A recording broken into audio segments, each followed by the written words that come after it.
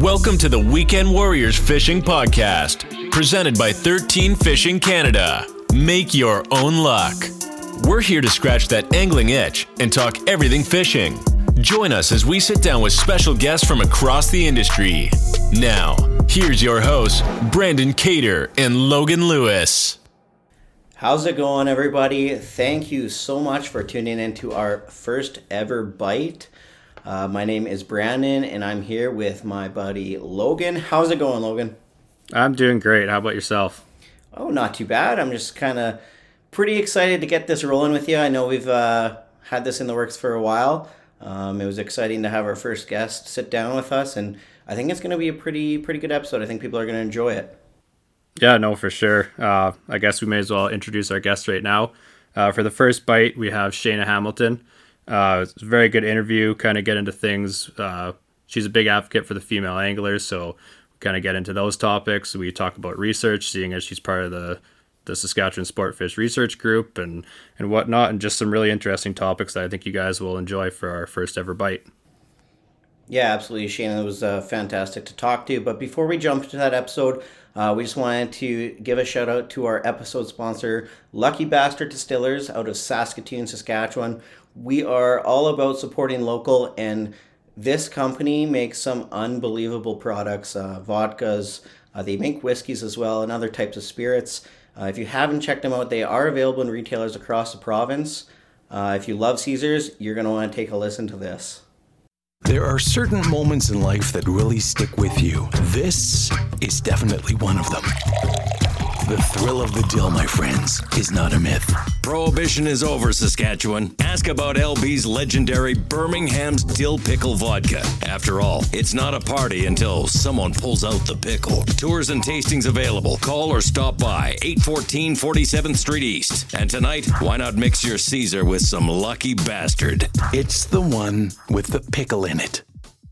If you are looking for any quality spirits, vodkas especially, they do have a ton of options on their website at luckybastard.ca. Use our code Weekend Warriors. It'll be down in the show notes below, and you can save 10% off your order. They do ship Canada-wide, so be sure to check them out online and in your nearest retailer if you are from Saskatchewan.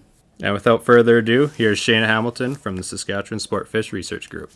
Thank you for having me. So I guess just to start off, I think it'd be a good idea if we could get you to introduce yourself, kind of where you're from, your background, and kind of how you ended up where you are today with everything you got going on with school and whatnot. Yeah, that sounds good. So I grew up in the southeastern part of Saskatchewan. I grew up in a hunting family. I actually did not really get into fishing until I was well into my university undergrad degree. But definitely grew up with just a passion for the outdoors, that drive to be out as much as I possibly could. And the focus was just more on the hunting side. And so I knew pretty early on that I wanted to work with animals and specifically wildlife in some form or another. So I ended up deciding on doing a biology degree to be a scientist. And that took me to the University of Regina, where I've been for the past 7 years now. So I started off in an undergrad biology degree, and I had an area of concentration in ecology and environmental biology, which essentially just means that I took a specific set of classes that were ecology focused to get my biology degree, as opposed to something more like pre-med. And while I was in university, I had 4 different summer jobs. They were all fantastic. I started out in the wildlife side of things, where I had some summer student jobs working with endangered species and habitat conservation. So I worked with piping plovers, burrowing owls, loggerhead shrike, all sorts of different species in the province. And then I started to realize that wildlife jobs in Canada are extremely competitive. You almost need like a PhD minimum to even kind of be considered for some of those positions. And so I decided I wanted to shift focus away from wildlife a little bit more, and focus on a different area. And so I wasn't quite sure what that was going to be. My next summer job was working with a research lab at the U of R that did research on bats in the province. And so specifically, I was working on a bat and wind energy project. So I got to catch a whole bunch of different bat species, which was really cool. But I am not a night person. I like to sleep when it's dark. And so having to work from 9 p.m. to 3 a.m. did not fit my lifestyle at all.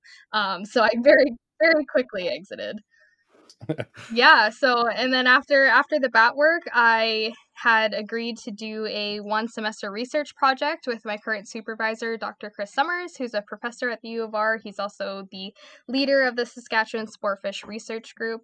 And it was basically, I'd wanted to get a fisheries job that whole time because I figured I'd really like it.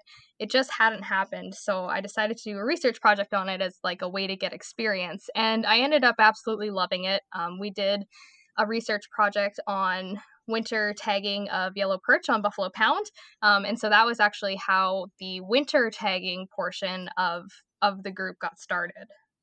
Yeah, so I guess I'll mention we had some technical difficulties. Now we're back on track kind of thing. And then, so I guess you said that you were kind of around how you first started with the research group. Is that right? Yeah, so I took on that winter tagging project to kind of get some experience with fisheries, and I ended up really falling in love with fishing and angling specifically. I hadn't honestly really done it that much before that point, but I started to not only do it for work, but also pick up angling in my free time as well. I think that's a pretty common thing, right? Like a lot of people that haven't fished before give it a chance, or somebody asks them to go fishing, they go fishing thinking this is going to be boring, and then they do it and they're like, oh my god, like I really like this, like this is pretty cool. Oh, definitely. Like I basically didn't really have anybody in my friend circle or my family circle that was a big angler. Yeah. So I didn't really have any access to it essentially. And then by joining the research team there and doing research with them, it kind of gave me the access. And then I also met new people and made new friends who were into fishing, and that kind of just catapulted it really. Yeah, and nice. that's a big thing. I mean, that's kind of how Logan and I met too, right? Through fishing.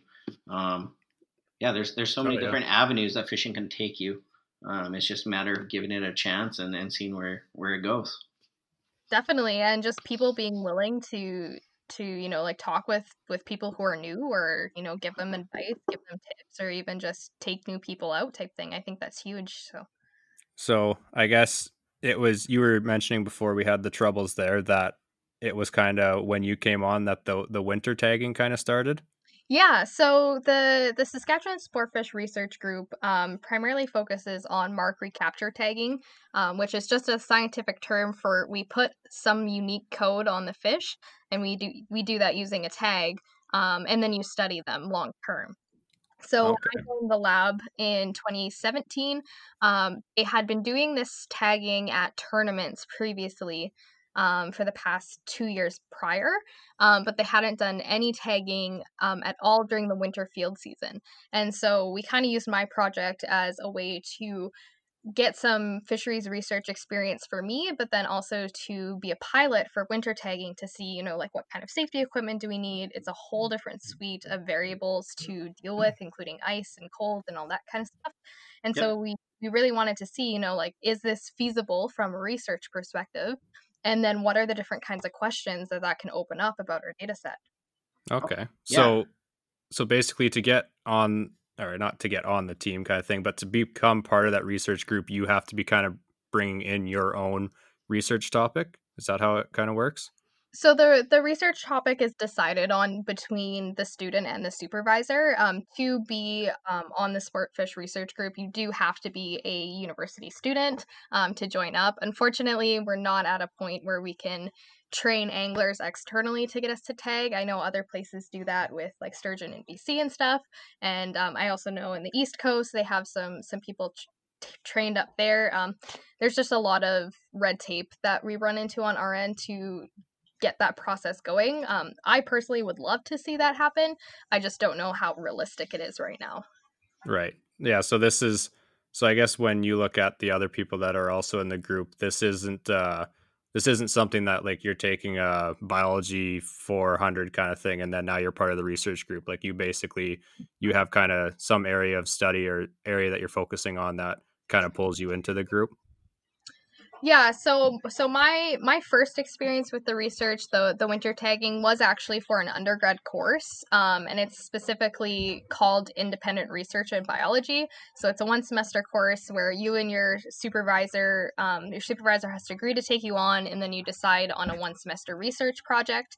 And so mine was the behavior and oh gosh. Ugh. Okay, scratch that part. And so my research project was essentially looking at age and growth structure of yellow perch through the angling, winter angling scope. So that's how I got started in the lab. How I've continued in the lab was I transitioned from once I finished my undergrad degree, which was the next semester. I did start my master's in the lab. And so as part of my agreement for doing the master's, I also work with the tagging program. Okay, sweet. So you have to be a student to be part of the Sportfish group. Yes, okay. You do. See, I think that's one thing that I didn't realize. So I think that's a cool twist. But yeah, I definitely agree with you that it'd be super cool to be able to externally train anglers to tag fish and be a part of that group as well in the future. But yeah, that's kind of a cool behind the scene things I didn't know. Yeah, so anybody you see like on our Facebook page or anything like that, they're all students of various capacities. So sometimes we have undergrad students who are only there for a semester. Almost all of the master's students in the lab work on this. And then Dr. Summers, the professor, is kind of the one constant. So he is kind of the sole person in charge, and then we just all kind of work and help out wherever we can. A lot of us are actually people who angle in our free time and genuinely enjoy the work, so we're very quick to volunteer for any tagging efforts that need to happen. Yeah. So that's obviously a big plus. But yeah, right now there isn't a student that's tied to the tagging program, so it's not just for one single thesis or anything like that. It's really a long-term project. So, Shane, I guess one of the big questions I had was, how do you report a tagged fish if you were to catch one with a tag in it, and kind of what you guys do with that information? Yeah, absolutely. So there's kind of some key pieces that we absolutely need when you're reporting a tagged fish, and then there's some optional data that you can choose whether or not you'd like to submit. So first off, we need the tag number, which every tag has a unique number on it, and we also need the color of the tag. If you catch a tagged fish, there should be some sort of contact information on the tag. Over time, they do get some algae buildup, so you might have to scrape it with your fingernail, but it will be on that tag of who to contact, because there are others that tag other than just us in the province. So first of all, we need the tag number, we need the tag color, we need the species that you caught, and where you caught it, so which water body. And then after that, some optional information. You can tell us if that fish was kept or released, which you do not have to release tagged fish by any means. I think there is a little bit of a bias where people are more willing to release a tagged fish than not tagged fish of the same size. So you definitely are more than welcome to keep it if you like. We just would like to know if that fish is still out there swimming or not.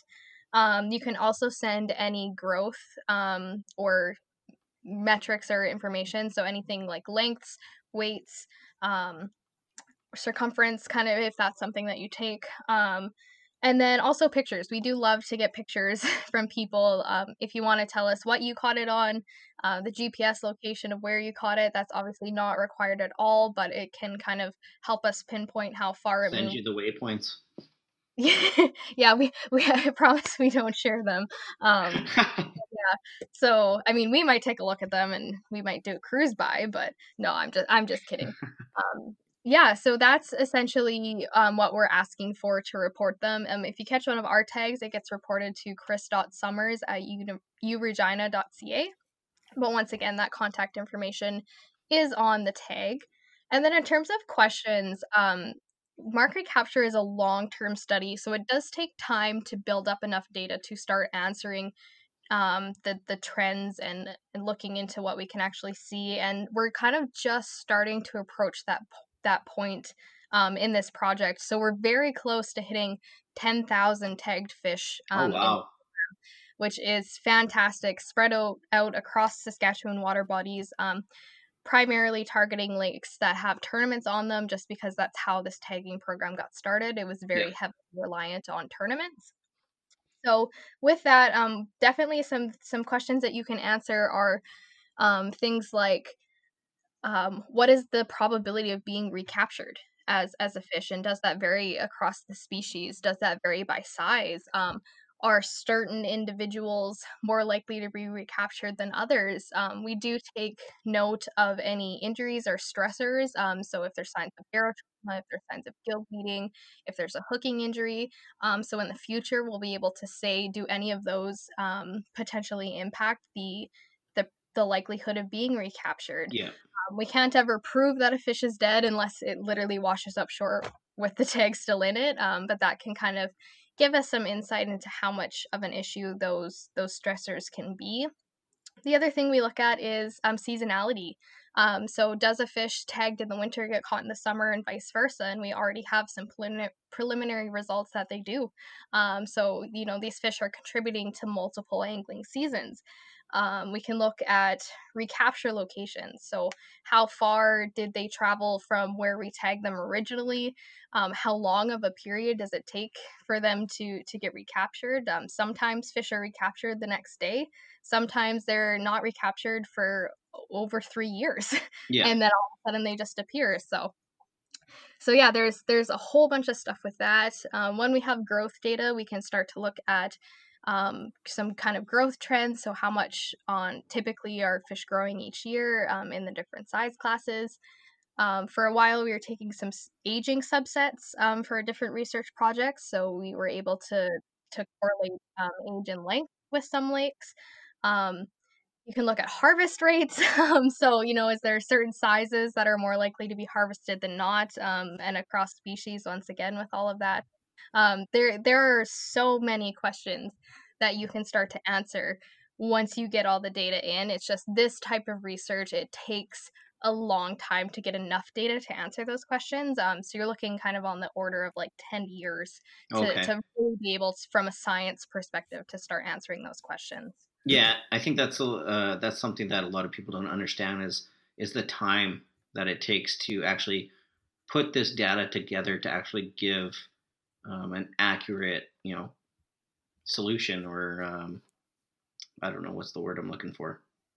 Yeah, there's a very big difference between a scientific finding and an observation. Yeah. We can observe things and observe trends, but to actually determine if that's that is what's happening scientifically is a much different process. I'm sure most people are familiar by now that any of the academic papers or scientific papers that are published are peer reviewed. That's a process that can take over a year just to go through, and it's just kind of that reassurance that none of the data was fudged. Like, this is actually what they found. It's verified by other industry leaders that this is a valid result and contributes to our knowledge on the science. So there is a whole process with that, and unfortunately I think that also creates a little bit of a disconnect between when the data is actually collected as opposed to when the information becomes available through these research journals. And then there's also the issue of most of those journals being behind a paywall. And so that's where science communication can be a really big factor. It's something that I personally am very passionate about. I got into biology because I saw the angler and hunter frustrations, and I understood science, the decision making behind it, and I could see how they were both fighting for the same thing, but using different words and terms and not able to understand each other. And when you're able to be that in between and explain both sides in the language that each side understands, you can kind of mend that disconnect, and you realize you're fighting for the same thing. You just have to be able to understand each other. So for me personally, that's a big reason why I'm very vocal around these kind of topics, is that I know that once we start communicating with each other, anglers and managers want the exact same thing, and it just is going to take a little bit of understanding and somebody to kind of do the translating to make that happen. Yeah, absolutely. And I think, the sport needs people like you, and the sport fish research group to, make sure that these fisheries are sustainable and are going to be providing a healthy ecosystem for years to come and generations to come to enjoy. And I think there's a lot of interesting topics that a lot of people don't necessarily know about our fisheries right here in Saskatchewan. Exactly. Yeah. And I think another vital point is that this mark recapture study isn't possible without the participation of anglers. If anglers weren't out there sending in their recapture reports, we would never be able to have the data set or answer these questions. So it's a two-way street. Anglers have just as much information to give as scientists have to give back, and that really ties into that conversation of, I believe every angler is a scientist. There's just a little bit of differences in whether or not you write your observations down and how you approach the learning aspect of it. Yeah, and that's where I think you come in huge as well with the research, and is another reason I thought you'd be good on the podcast, is that you are able to relate it to us non-scientific people. You're able to make it make sense, basically, so we can kind of connect the dots and understand the findings that you guys do get through these kind of research programs. No, absolutely. Yeah, anglers, you're all just playing with animal behavior. I just happen to study it. Yeah, exactly. You hear that, everybody listening? You're a scientist. Gotcha. Great. So I guess that you mentioned the thesis there. I guess I know a little bit about yours, but for the people listening, what was yours focused on there? Yeah, so I am just at the tail end of my master's degree, so I'm in the writing stage of my thesis. Congratulations, by the way. Thank you. Yeah, so when I joined the lab as a master's student, I joined in 2018, which was coincidentally the same year that Prussian carp were discovered in Saskatchewan. And for people who aren't familiar, Prussian carp are an invasive species of carp that were only discovered in North America in the early 2000s, and they were introduced into Alberta. And so in 2018, they were found in a significant population size in a small lake by Lake Diefenbaker. It's called Stockwell Lake. And they had already made it that far inland, basically undetected, and established themselves, and we knew essentially nothing about them in a North American context. They're very invasive throughout most of continental Europe, and they're native to Asia and Eastern Europe. But from a North American's perspective, there was actually only 3 papers published when I started my research on Prussian carp, so we really don't know much about them in terms of how they interact with our ecosystem and our species of fish. Sweet. I think one thing that I definitely had a bone to pick with that we've talked about before is, can you please explain the difference between a Prussian carp, a common carp, and a bigmouth buffalo for the people who seem to know on Facebook? Absolutely. So yeah, part of my thesis, I did run a citizen science program that will be continuing with the grad student who's taking over from me. But we asked anglers to submit photos if they thought they caught a Prussian carp. And we expected that there was going to be some identification challenges. Obviously, not everybody out there is a trained fisheries biologist with ID courses and all that kind of stuff. But I think we also maybe underestimated a little bit where that average level was. So that also created some really unique opportunities for us, because we saw a real area to start educating people on just some basic fish identification skills. So for Prussian carp, common carp, and bigmouth buffalo was the other one? Yes. Yeah. So the biggest difference is going to be size and barbels or whiskers.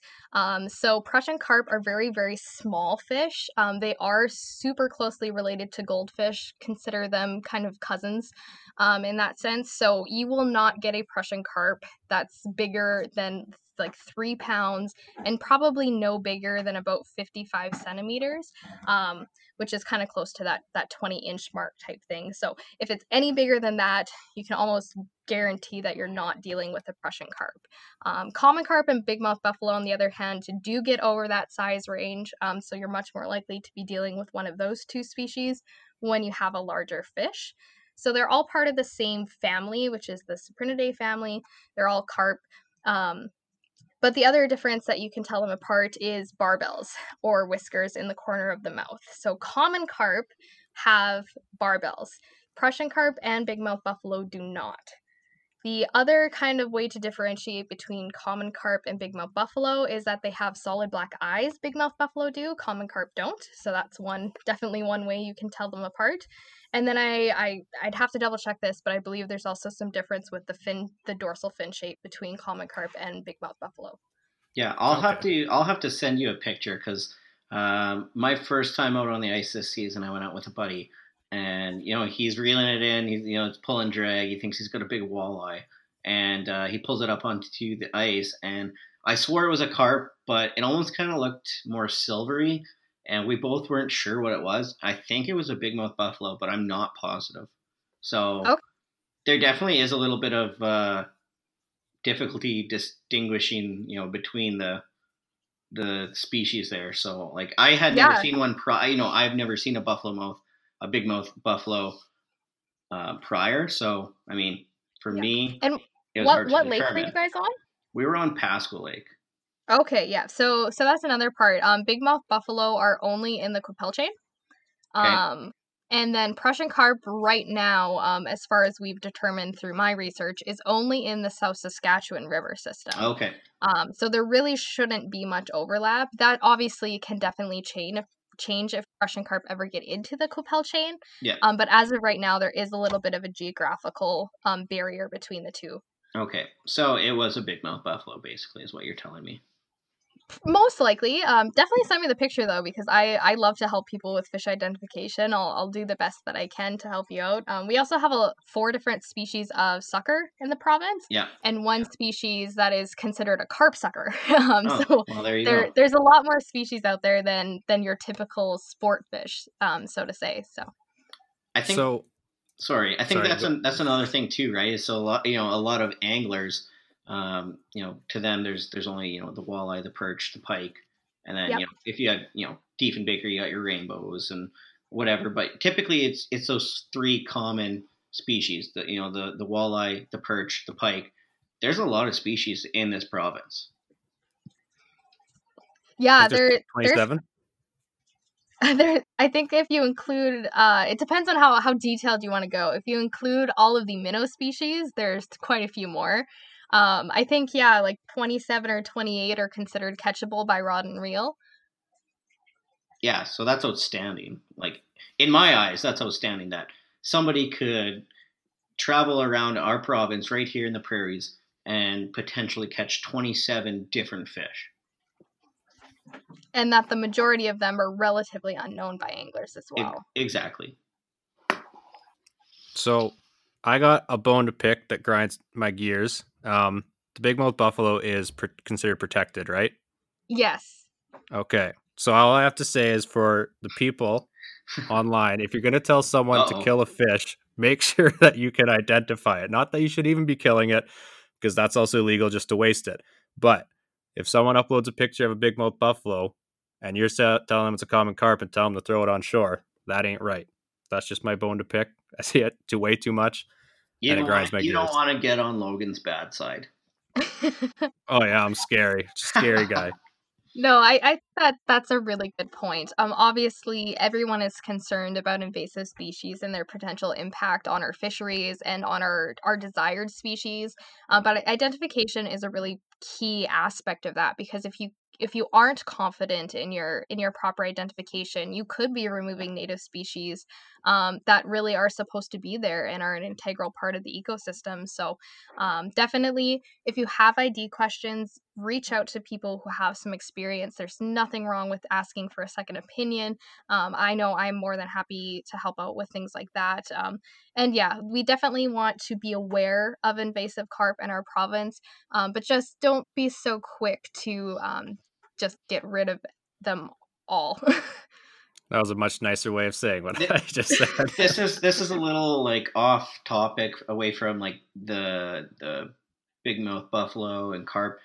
What I am curious, Shayna, what are your opinions on Cisco or Tullibee? Because there's been numerous times that I've gone out to a lake around Regina here, and there's just a pile of Tullibee, and people are catching them and they're just piling them on the ice and just letting them die. So, people say, "Oh, there's worms in them," or they're hurtful to our fisheries, or but then you hear people saying, "No, they're absolutely crucial to our fisheries. These fish eat them, yada yada yada." So, what's your take on the Cisco or the Tullibee? That's a really good point. I am definitely personally team. They are an important part of our ecosystem. Obviously, they're not a fish that people are necessarily going to target to eat. But just because you don't eat them doesn't mean they don't also serve the ecosystem a benefit. I think a lot of it is you can catch a lot of Cisco out on the ice when you feel like you should be catching walleye instead. And I think that can maybe lead to a sense of there's some sort of overpopulation, or they're just super abundant, and so it's not going to matter if I toss these on the ice to die because there's so many of them because I catch them so often. When actually we know very little about the population structure of Cisco, like especially in the chain lakes and in there. So we have actually started tagging them to start to try to learn a little bit more about them. Oh wow! And so far we've tagged a decent number, and we have not had a recapture yet. So oh, really? It could be that populations are very high, but Cisco are considered a major prey source for walleye. And you often see them in the lakes that are associated with trophy-sized walleye. And by trophy-sized, I mean kind of that 8 pounds and above. Yep. Definitely, they are a food source for walleye. I think a lot of the things, too, is that in Saskatchewan, we get very, very large Cisco. Tullibee is interchangeable there. You actually don't see that in other parts of North America. Cisco in Eastern Canada stay very small and kind of never reach that kind of small whitefish size that we see here in the province. So yeah, there's a little bit of a different geographical reason there, and so we catch the large ones on rod and reel, but it's really those small ones that are feeding the basis of the food chain. You just don't catch them. Yeah, you hear a lot of guys, that do catch the smaller Tullibee, maybe are keeping them and using them for pike bait or something of that sort. But yeah, like I mean, I was on Last Mountain Lake a couple weeks ago, and me and my buddy, we caught a couple big walleye. But leading up to those walleye, I caught 2 or 3 Tullibee. And I'm pretty sure I was recording a video. I'm pretty sure I said in the video, I was like, "Oh, that's a good sign. There's Tullibee here. There's got to be walleye." So thank you for confirming that. I wasn't positive when I said that. No, not a problem. Yeah, so it's definitely my opinion that they are beneficial to your lake. Like any fish, obviously, if there's some sort of really extreme population imbalance, that's an indicator of an ecosystem issue, but it's not that the species itself is necessarily an issue.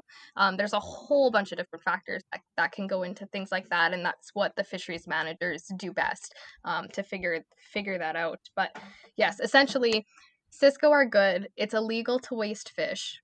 It's perfectly legal to keep it as tip-up bait. I personally, if I get a small enough one, I definitely do, because you can catch some massive pike using Cisco as bait because they're a bait species. Absolutely. And like to go to a gas station and buy big, herring or smelts, like it's expensive. So, I mean, if you're catching those smaller Cisco, those are probably your best bet. And it's going to save you a few bucks too. It's also the first a natural hot tip prey of the source. podcast. Yes. Yeah, we actually bringing something to the table. Yeah, I would say my personal opinion is, unless the government has some sort of mandatory retention on a fish, and you don't intend on using it for bait legally or eating it, what are you doing? Just tossing it on the ice or on the shore and just leaving it to die like that? That's kind of goes in with the whole carp thing too. I get that there's a different opinion on the carp and stuff like that than I might have, but I think that like I've heard stories of at Buffalo about burbot being left on the ice back like many years ago kind of thing, just because people thought they were gross and stuff like that, or And now find suckers on the ice. They're a target species. Burbot are a target species. People go out. They're my favorite species. Yeah, they're your favorite species. I know that. And it's like, what are you guys? Yeah, 3 years ago, 4 years ago, you'd hear guys catching dogfish or burbot, and it was the grossest thing. Or, oh my God, I thought it was a big walleye the way it was fighting, and then they were disappointed. But now you go out and you go out in the evening or for the night bite or camp on the ice, and people specifically target big burbot. Actually, I think the world record burbot was caught in Diefenbaker by I think one of the Conrad brothers from Fishing Geeks. So you think correctly. You know what I mean? So I mean, burbot are a target species, and not only are they a target species here in Saskatchewan, but Saskatchewan has some of the largest burbot in the world. Absolutely. We're built different. Yeah, and I think too, like my advice to experienced anglers, new anglers, anyone who's just like you hear all the advice online from the different camps, and you're just not sure what to do. If you don't know, let it go. Take a picture of it, get a second opinion after the fact, but even if it is an invasive, as much as we want to remove them, in the grand scheme of things, unless it's something that's only been introduced one or two individuals, it's not going to be the make or break with that species getting away. We definitely want to remove them as much as possible when we've identified them, but if you don't know, just let it go. Exactly, because even if you, or I guess if you are wrong and you don't know, like I watched a thing from Meat Eater on the big mouth buffalo that they have down in the States, and some of those fish were 80 plus years old and big gaps in between when they were reproducing and whatnot. So you might think that you're taking out one of the millions of common carp out here when really you're taking out one of those special big mouth buffalo. And I guess not realizing that you're doing it, but that could cause some harm. Absolutely. Well, I think we've kind of covered that topic pretty well. I guess one thing that checking out your Instagram, sh_outdoors_ is the whole female angler scene and just, I guess, female outdoors scene kind of thing. Would you like to talk about that? Yeah, sure. What do you want to know about it? I guess it's not something you see a lot, but I think it is an awesome thing to see more and more of. And I think that's a great thing that social media has kind of brought forward, is it's not just old grumpy men out on a bucket on the ice, or it's not just old grumpy men up in a tree stand waiting for a deer kind of thing. So I guess just talk about maybe some of the people you've met and things like that, or kind of what it's brought to you in your fishing and hunting. No, absolutely. I think you raise a great point. It's no longer the old grandpa game anymore, if I may be so bold as to say that. I got into the hunting scene from a very early age. I started competitive archery when I was pre-teens type thing. I've been shooting a bow since I was 5 years old, going to the 3D tournaments and all that kind of stuff. And it really was just kind of a part of who I am. And it still is to this day.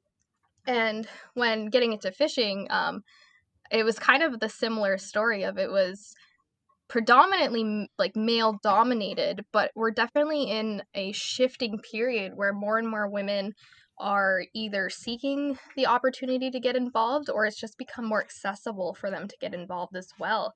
So we're seeing a real kind of shift. I know in the archery world, after the Hunger Games movie with Katniss, there was a huge upspike in the amount of girls and women who are getting into archery.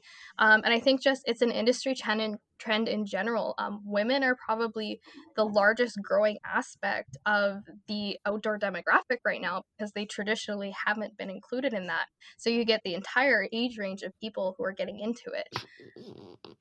I think, yeah, and right. So like your reference to the Hunger Games and how that movie had an effect on archery.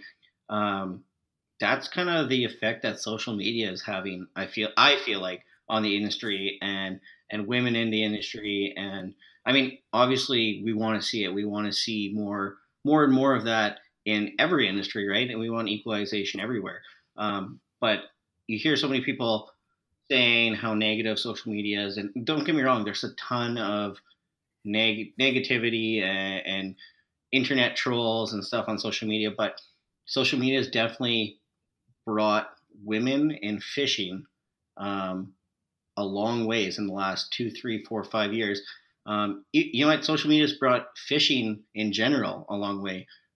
It's, fishing used to be, like you said, the old man sport or the boring sport, but now with a younger generation, females, and all the photo and video and YouTube, it's cool, right? Everybody's making fishing look so cool, and it's cool to catch and release fish and catch species that you've never caught before, and show that on social media, and just be a part of an industry that is so diverse now.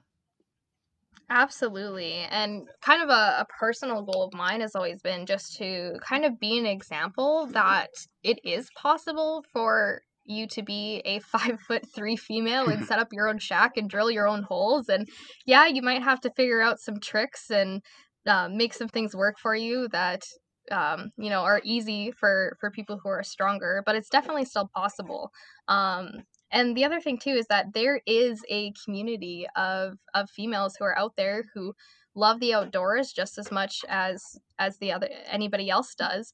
And social media is I think one of the best ways to find that community, because often we like to be outdoors. We tend to be quite rural Yeah. and spread out across the entire continent. And so through social media, some of the girls in the hunting and fishing world that I talk to most, I've never met in person. They're all found through online friendships, but they're so supportive. They're so encouraging. They're just so excited that other women are getting into it. And it's definitely something I feel as well. Like, you get so excited when you see another girl out there, and it doesn't matter if she caught her PB walleye and it's only 12 inches. Like, you're just so pumped because you know what that feeling is like. And on the other end too is that women do sometimes get criticisms or creepy messages and kind of other things. You also know what it takes to stay in it as well. So there's kind of that little bit of an added layer where we do have to kind of weed through and block some people to maintain our little spot. Absolutely. Yeah. For the people doing that, don't be that guy. And I can tell you from firsthand knowledge that Shayna can come out and kick it just as well as anyone else can. Like the day we went out, it didn't seem kick it your didn't, ass. well, she could do that too.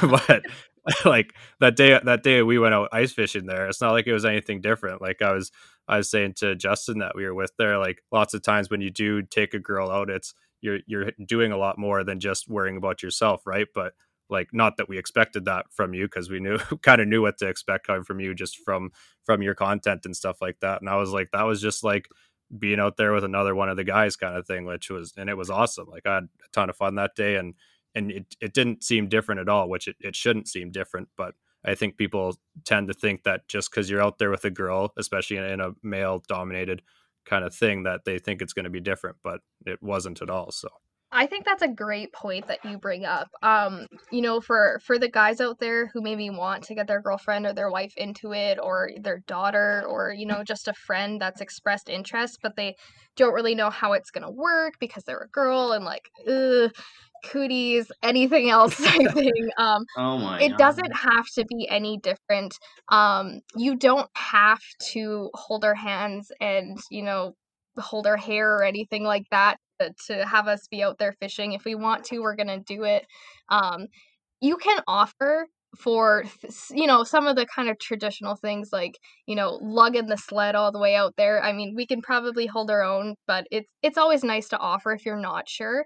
I think one of the biggest things that I've figured out is we as women tend to be very cold.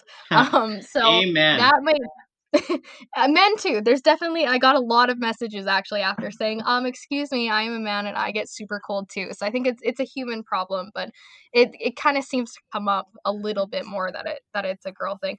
But if that's the case, like maybe you set up the shack, and if you don't want to if you don't want to fish in the shack, don't fish in the shack. But like that might be what it takes to get her out that first little bit. But as she gets invested and interested in it, and upgrade some gear, get some base layers, the heat warmers.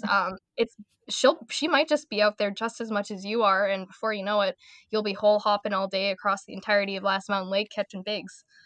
Exactly. Yeah, Well, that's the thing that's different is with you, it's if you wanted to, you'd go out by yourself, right? Yeah, Or lots of those other girls that you're talking about that you've met online kind of thing, they will go out by themselves. And that's where I think that's where things are changing for the better too, right? Like usually it's a guy accompanied by his girlfriend or something like that. But with the fact that you actually go out by yourself if you wanted to, I think is a huge step in the right direction too.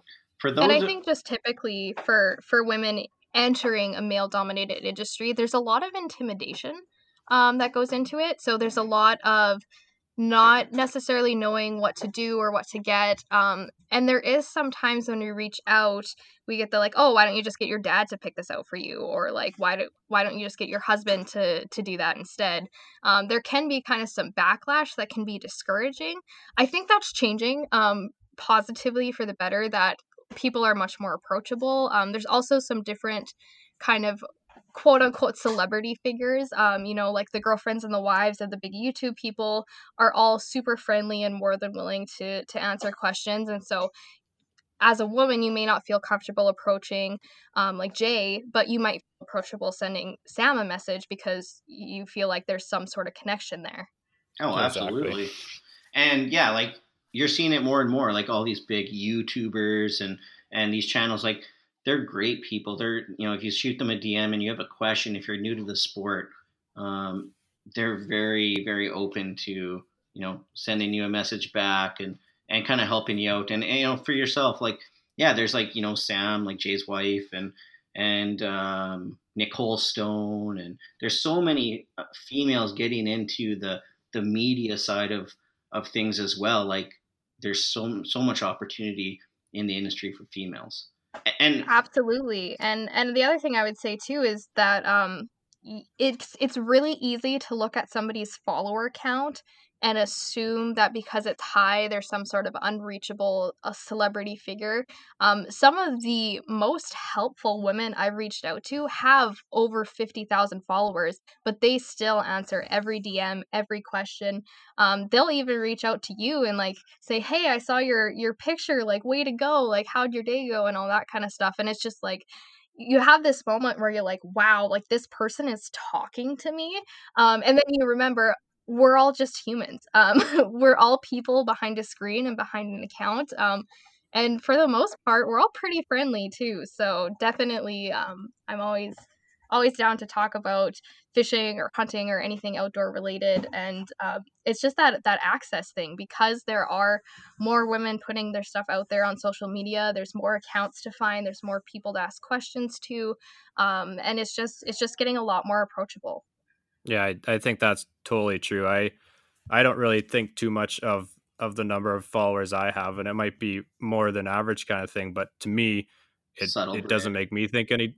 No, no, no. I'm getting to the point. I'm getting to the point. I'm just saying that I've had people like you said, I answer every DM and stuff like that, and I just figure there's no reason not to be nice kind of thing unless you come at me that way. But I've had people say like, "Oh, thanks so much for answering me" and stuff like that. Like, "Oh, that's cool that you answered." I'm like, honestly, it's that number, no matter what account it is, that number for who the person is doesn't really matter. Like, you could, I don't know. It's just to me, I have had that too when I'm talking to bigger accounts as well, or like a bigger YouTuber that you watch and stuff. You are nervous about it, but behind those numbers, it's just a person, just the same as you. So it shouldn't be. You shouldn't be too scared, but everyone kind of is nervous when they are talking to those kind of I things. think what it comes down to is, we all fish because we like to fish. We all are in the industry or trying to get into the industry somehow because we want to help other people enjoy it as much as we do and learn. For me, it's about learning with everybody else. Like, I am by no means, I have no idea what I'm doing half the time. You know what I mean? Exactly. I just like to take photos, make videos. I love to fish. And you know what? If I'm going to post something and I do something wrong, somebody's going to comment on that and say, "Hey, maybe do this next time," or "Hey, maybe use this knot next time," or something I didn't know, right? I'm just here to learn with everybody else. If I can help somebody along the way, or if somebody has a question, they slide into my DMs. That's exactly what I'm here for, right? It's just to learn.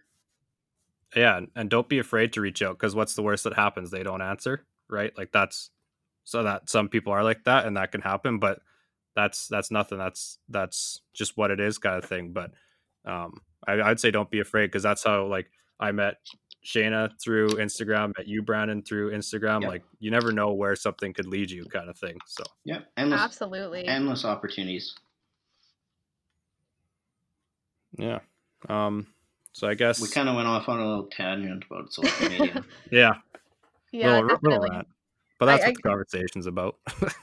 I guess my final advice for people who maybe are interested in getting more female anglers into it, I think it's probably better to go for quantity over quality. And by that I mean it's kind of the same with any new person you're introducing to angling. But if you can get them on numbers as opposed to size, I am way more excited to go out and sit on my pail and catch 50 perch in a few hours and then head home. It's a lot more daunting for me to want to spend 10 hours on Last Mountain Lake and maybe catch one 8-pound fish. Like, that's just less desirable for me. And that might just be me as a person individually too. Yep. But definitely if you're thinking about wanting to get that woman in your life into fishing, get her on a good solid bite, get her hooked, and then you can have your fun with it after. Pun intended or no? Oh, not intended, but now intended. But like, even for me, like for those of you that haven't listened to our intro episode, 3 years ago, my girlfriend's the one that got me into ice fishing. I had never ice fished in my life 3 years ago. That's awesome. Right? And you know what? I met her, and I had some situation where I had a winter activity kind of taken away from me, and I needed to fill some time. So she introduced me to ice fishing. And I thought, you know what? This is the dumbest thing ever. We're going to fall through the ice. This is scary as hell. I don't want to do this. Got out there. I didn't have a sonar. I didn't have any ice fishing equipment, right? So it's like we're sitting there, and I was bored. And then all of a sudden, she goes and grabs a camera and a sonar. And then that takes the interest level to, it spikes it. As soon as I could see marks on the sonar, or I could see a fish on the camera, that got my interest, and I was hooked automatically. So even like the other day, her and I went out, and I have my sonar. She doesn't have one right now. So obviously, right, she's a little bit bored because she has nothing really to look at. So I put my sonar, she took my sonar from me, actually put it in her hole, and whatever, I fished without the sonar, but she had a heyday. We had a heyday. She caught her first fish of the season. And, it's just like the little things to make it interesting, right? Oh, absolutely. There's nothing more exciting than having a partner who shares your outdoor interest and your outdoor passion. I'm the same way in my relationship. He's the more hardcore angler. I'm the more hardcore hunter, but we both kind of participate in each other's worlds, and it makes it so much more fun because even if you're not catching, if they get that catch or they get that PB, it's just as exciting for you. So I think that's probably a whole nother topic about having partners and spouses in fishing with you. Oh, I'm sure we could have a completely separate episode of Love on the Ice or something. we can call that episode Love on the Ice. The Love How to Shack. get your significant other to come fishing with you. The Love Shack. Yeah, I like that one. Yeah. But yeah, like. Well, is there any? I just wanted to touch because we were talking about women and social media and how there's a lot of women in the industry doing big things. One of the companies that has kind of blown up, I don't know, in the last year here is I think it's called DSG Women's Outerwear.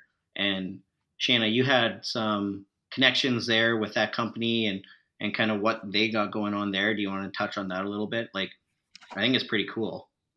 Yeah, absolutely. So, DSG, if people aren't familiar with it, is a female-owned small company that's based out of the States. And they started off in snowmobiling gear. Yep. So snowsuits designed for women in that area. Then they expanded into the women in the hunting area, and most recently, last winter, they started with their ice suits for women. If you're a woman looking for an ice suit, especially in the ice fishing world, you're kind of restricted to the three brands. There's Striker, there is DSG, and I'm blanking on the other one. I think Eskimo and Clam both have women's suits, but like I think there's only like one suit, whereas like like they have like 3 or 4 different male options and one women's suit, whereas DSG, I think, has multiple options, right? Because they're just female based. Yeah, so that's kind of the key difference is that DSG is for women, designed by women. They take into account a lot of the unique sizing and struggles that women come across when ice fishing, because they don't have that male line. Typically, if you have an ice suit from a different company, it's the male version, but maybe a smaller size and maybe a little bit of tailoring in the waist. But other than that, there's not much difference in the design. I do use the ice bib from last year. They did come out with a new version this year, which I know has some upgrades, just because with it being their first year, they discovered some things that worked and made some improvements on it. So yep. I can't wait to start seeing the reviews from all the ladies about this year's ice suit. But the biggest thing for me is that the ladies' bibs have a drop seat. I'm talking the old-fashioned pajama onesie butt flap. But as a woman, if you need to go to the bathroom on the ice, in any other snowsuit, you're basically stripping from the waist down. Yeah. And that gets really cold in some very sensitive areas. Yeah. So being able to keep your bibs on, simply unzip the back, you're still kind of covered, so you don't have to like hike it all the way to shore to find a tree to hide behind anymore, or like angle yourself between a door and a shack. It's a lot more manageable and a lot less cold. I can't really speak from, personal experience, but I can only imagine, like, you know what I mean? Like, it's just like the little details in those suits go a long ways, especially, for female. There's female specific suits, right? So exactly, yeah. Like another big thing is there's a very wide size range in women. I know there is for men too, but we tend to be quite a bit on the shorter side. So they do have an adjustable inseam. It's just a snap system, which makes it really easy, but It can fit kind of anybody from a 5'0" kind of up to basically, I think, almost the 6 foot range. They have some different tailoring in terms of making sure that they fit. Our hips tend to be a little bit wider, so they give you a little extra room there. There's an adjustable belt on the waist area because we can often have more hourglass figures, so we need it to be a little snugger there to keep the heat in and everything. But yeah, no, they have great products. They do come out with summer lines now too. They made some awesome UV shirts that were like probably the softest UV shirts that I've found so far. Yeah. But yeah, and then also just because they are so female centric, all of their field staff members, pro staff, field staff, anything like that, are all amazing women who are in the outdoor industry. And so if you're looking for that female community and you haven't found it yet, just go take a look through their page. There's so many women who I've met through that company that are just now some of the greatest friends that I have. Like, we're planning fishing trips as soon as that COVID border opens up, all that. So you and a lot of people. So yeah, no, there's some amazing girls. Yeah, and I think, right, that's how I heard about it, right, is through social media, Instagram, influencers, field staff, that type of thing. Pretty much any female angler that's on social media or, in the industry. I mean, DSG is doing a good job of getting their suits on these people and making sure that they're known as a female-specific company. In all these awesome industries, like you said, there's snowmobile suits, hunting, and then ice fishing. I think those might be the 3. So Yeah, no, they do have a Canadian warehouse too, which is awesome. So you don't have to worry about the duties for importing, and they also have a really great customer service team. So well, there you go. Yeah, I bet you DSG sponsor us. Yeah, no, I bet the girls that tuned in because they heard Shayna was on here didn't expect to get a whole outdoor wardrobe kind of breakdown there, but that I think could they'll be be happy another about episode. that. Yeah, exactly. It probably could be, honestly. I think I actually do have a sizing tutorial. I had so many girlfriends when I bought that first suit last year asking me tons of questions. And so I was like, instead of answering you all individually, I'm just going to throw it on Instagram. And I think it's still in my highlights somewhere. So yeah, I don't know how well they apply to the new suits, but if you're looking for what I liked and didn't like about them, I think that is still up on my page. Yeah. Yeah, that could be. I'm sure we'll have more episodes with you as well because there's so much to talk about. So that could be definitely something that we dive into in the future. But I think this is probably nearing an hour or just over an hour. So I guess was there any last minute things that you wanted to bring up? Yeah, for sure. So if you don't already follow the Saskatchewan Sportfish Research Group Facebook page, that's where you can go to find all of the updates on the science side of things. Definitely, we try to post kind of frequently. There's fun pictures and cool stories. So if you're looking on the science side, that's where you can find that. You guys already mentioned my Instagram handle. If you're looking to find me personally, Instagram's probably the best place to do that. And yeah, basically just feel free to reach out anytime. Happy fishing, tight lines. And I hope everyone has a happy holiday and great new year.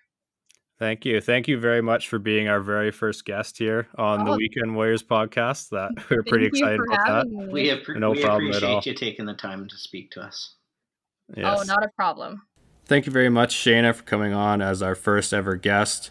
If any of you listeners have any ideas for who we should have on future episodes, be sure to shoot us an email or DM us and let us know. And if any of you are looking to add some quality fishing gear, whether that be ice fishing or open water, maybe you're looking to add some things to your spring and summer arsenal, be sure to check out 13 Fishing's website. The link will be in our show notes below. Use our discount code Weekend Warriors and you can save 15% off of your entire order. So be sure to check that out. And thanks again for tuning in, everybody. We really appreciate the support that we've had. This is the first bite of many. Thanks for tuning in to the Weekend Warriors Fishing Podcast. If you enjoyed the show, be sure to leave a review on your favorite listening platform so we can reach more anglers just like you. Find us on Facebook, Instagram, and YouTube for media updates and behind-the-scenes content.